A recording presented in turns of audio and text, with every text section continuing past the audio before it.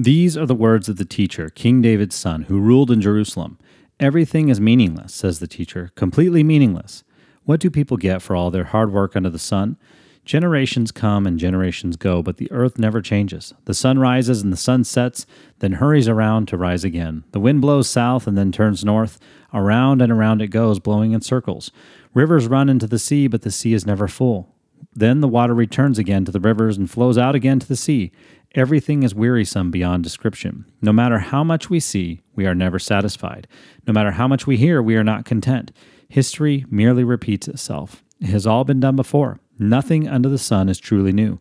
Sometimes people say, here is something new, but actually it is old. Nothing is ever truly new.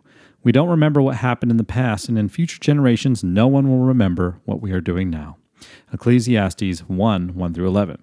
Hey, it's Corey, and at first thought, it would be easy to assume that there isn't much about the beginning of Ecclesiastes that could be considered encouraging. But listen to what the footnote in my study Bible says about these verses. Solomon had a purpose for writing skeptically and pessimistically. Near the end of his life, he looked back over everything he had done, and most of it seemed meaningless.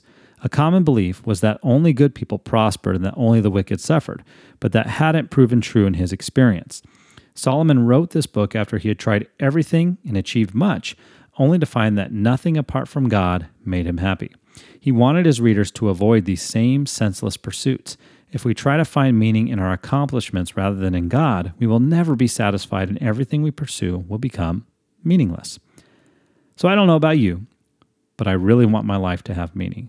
I'm encouraged that Ecclesiastes, as well as all of God's story, is full of how to do exactly that. I hope you have a day full of meaning and experiencing God in so many ways. Have a blessed day.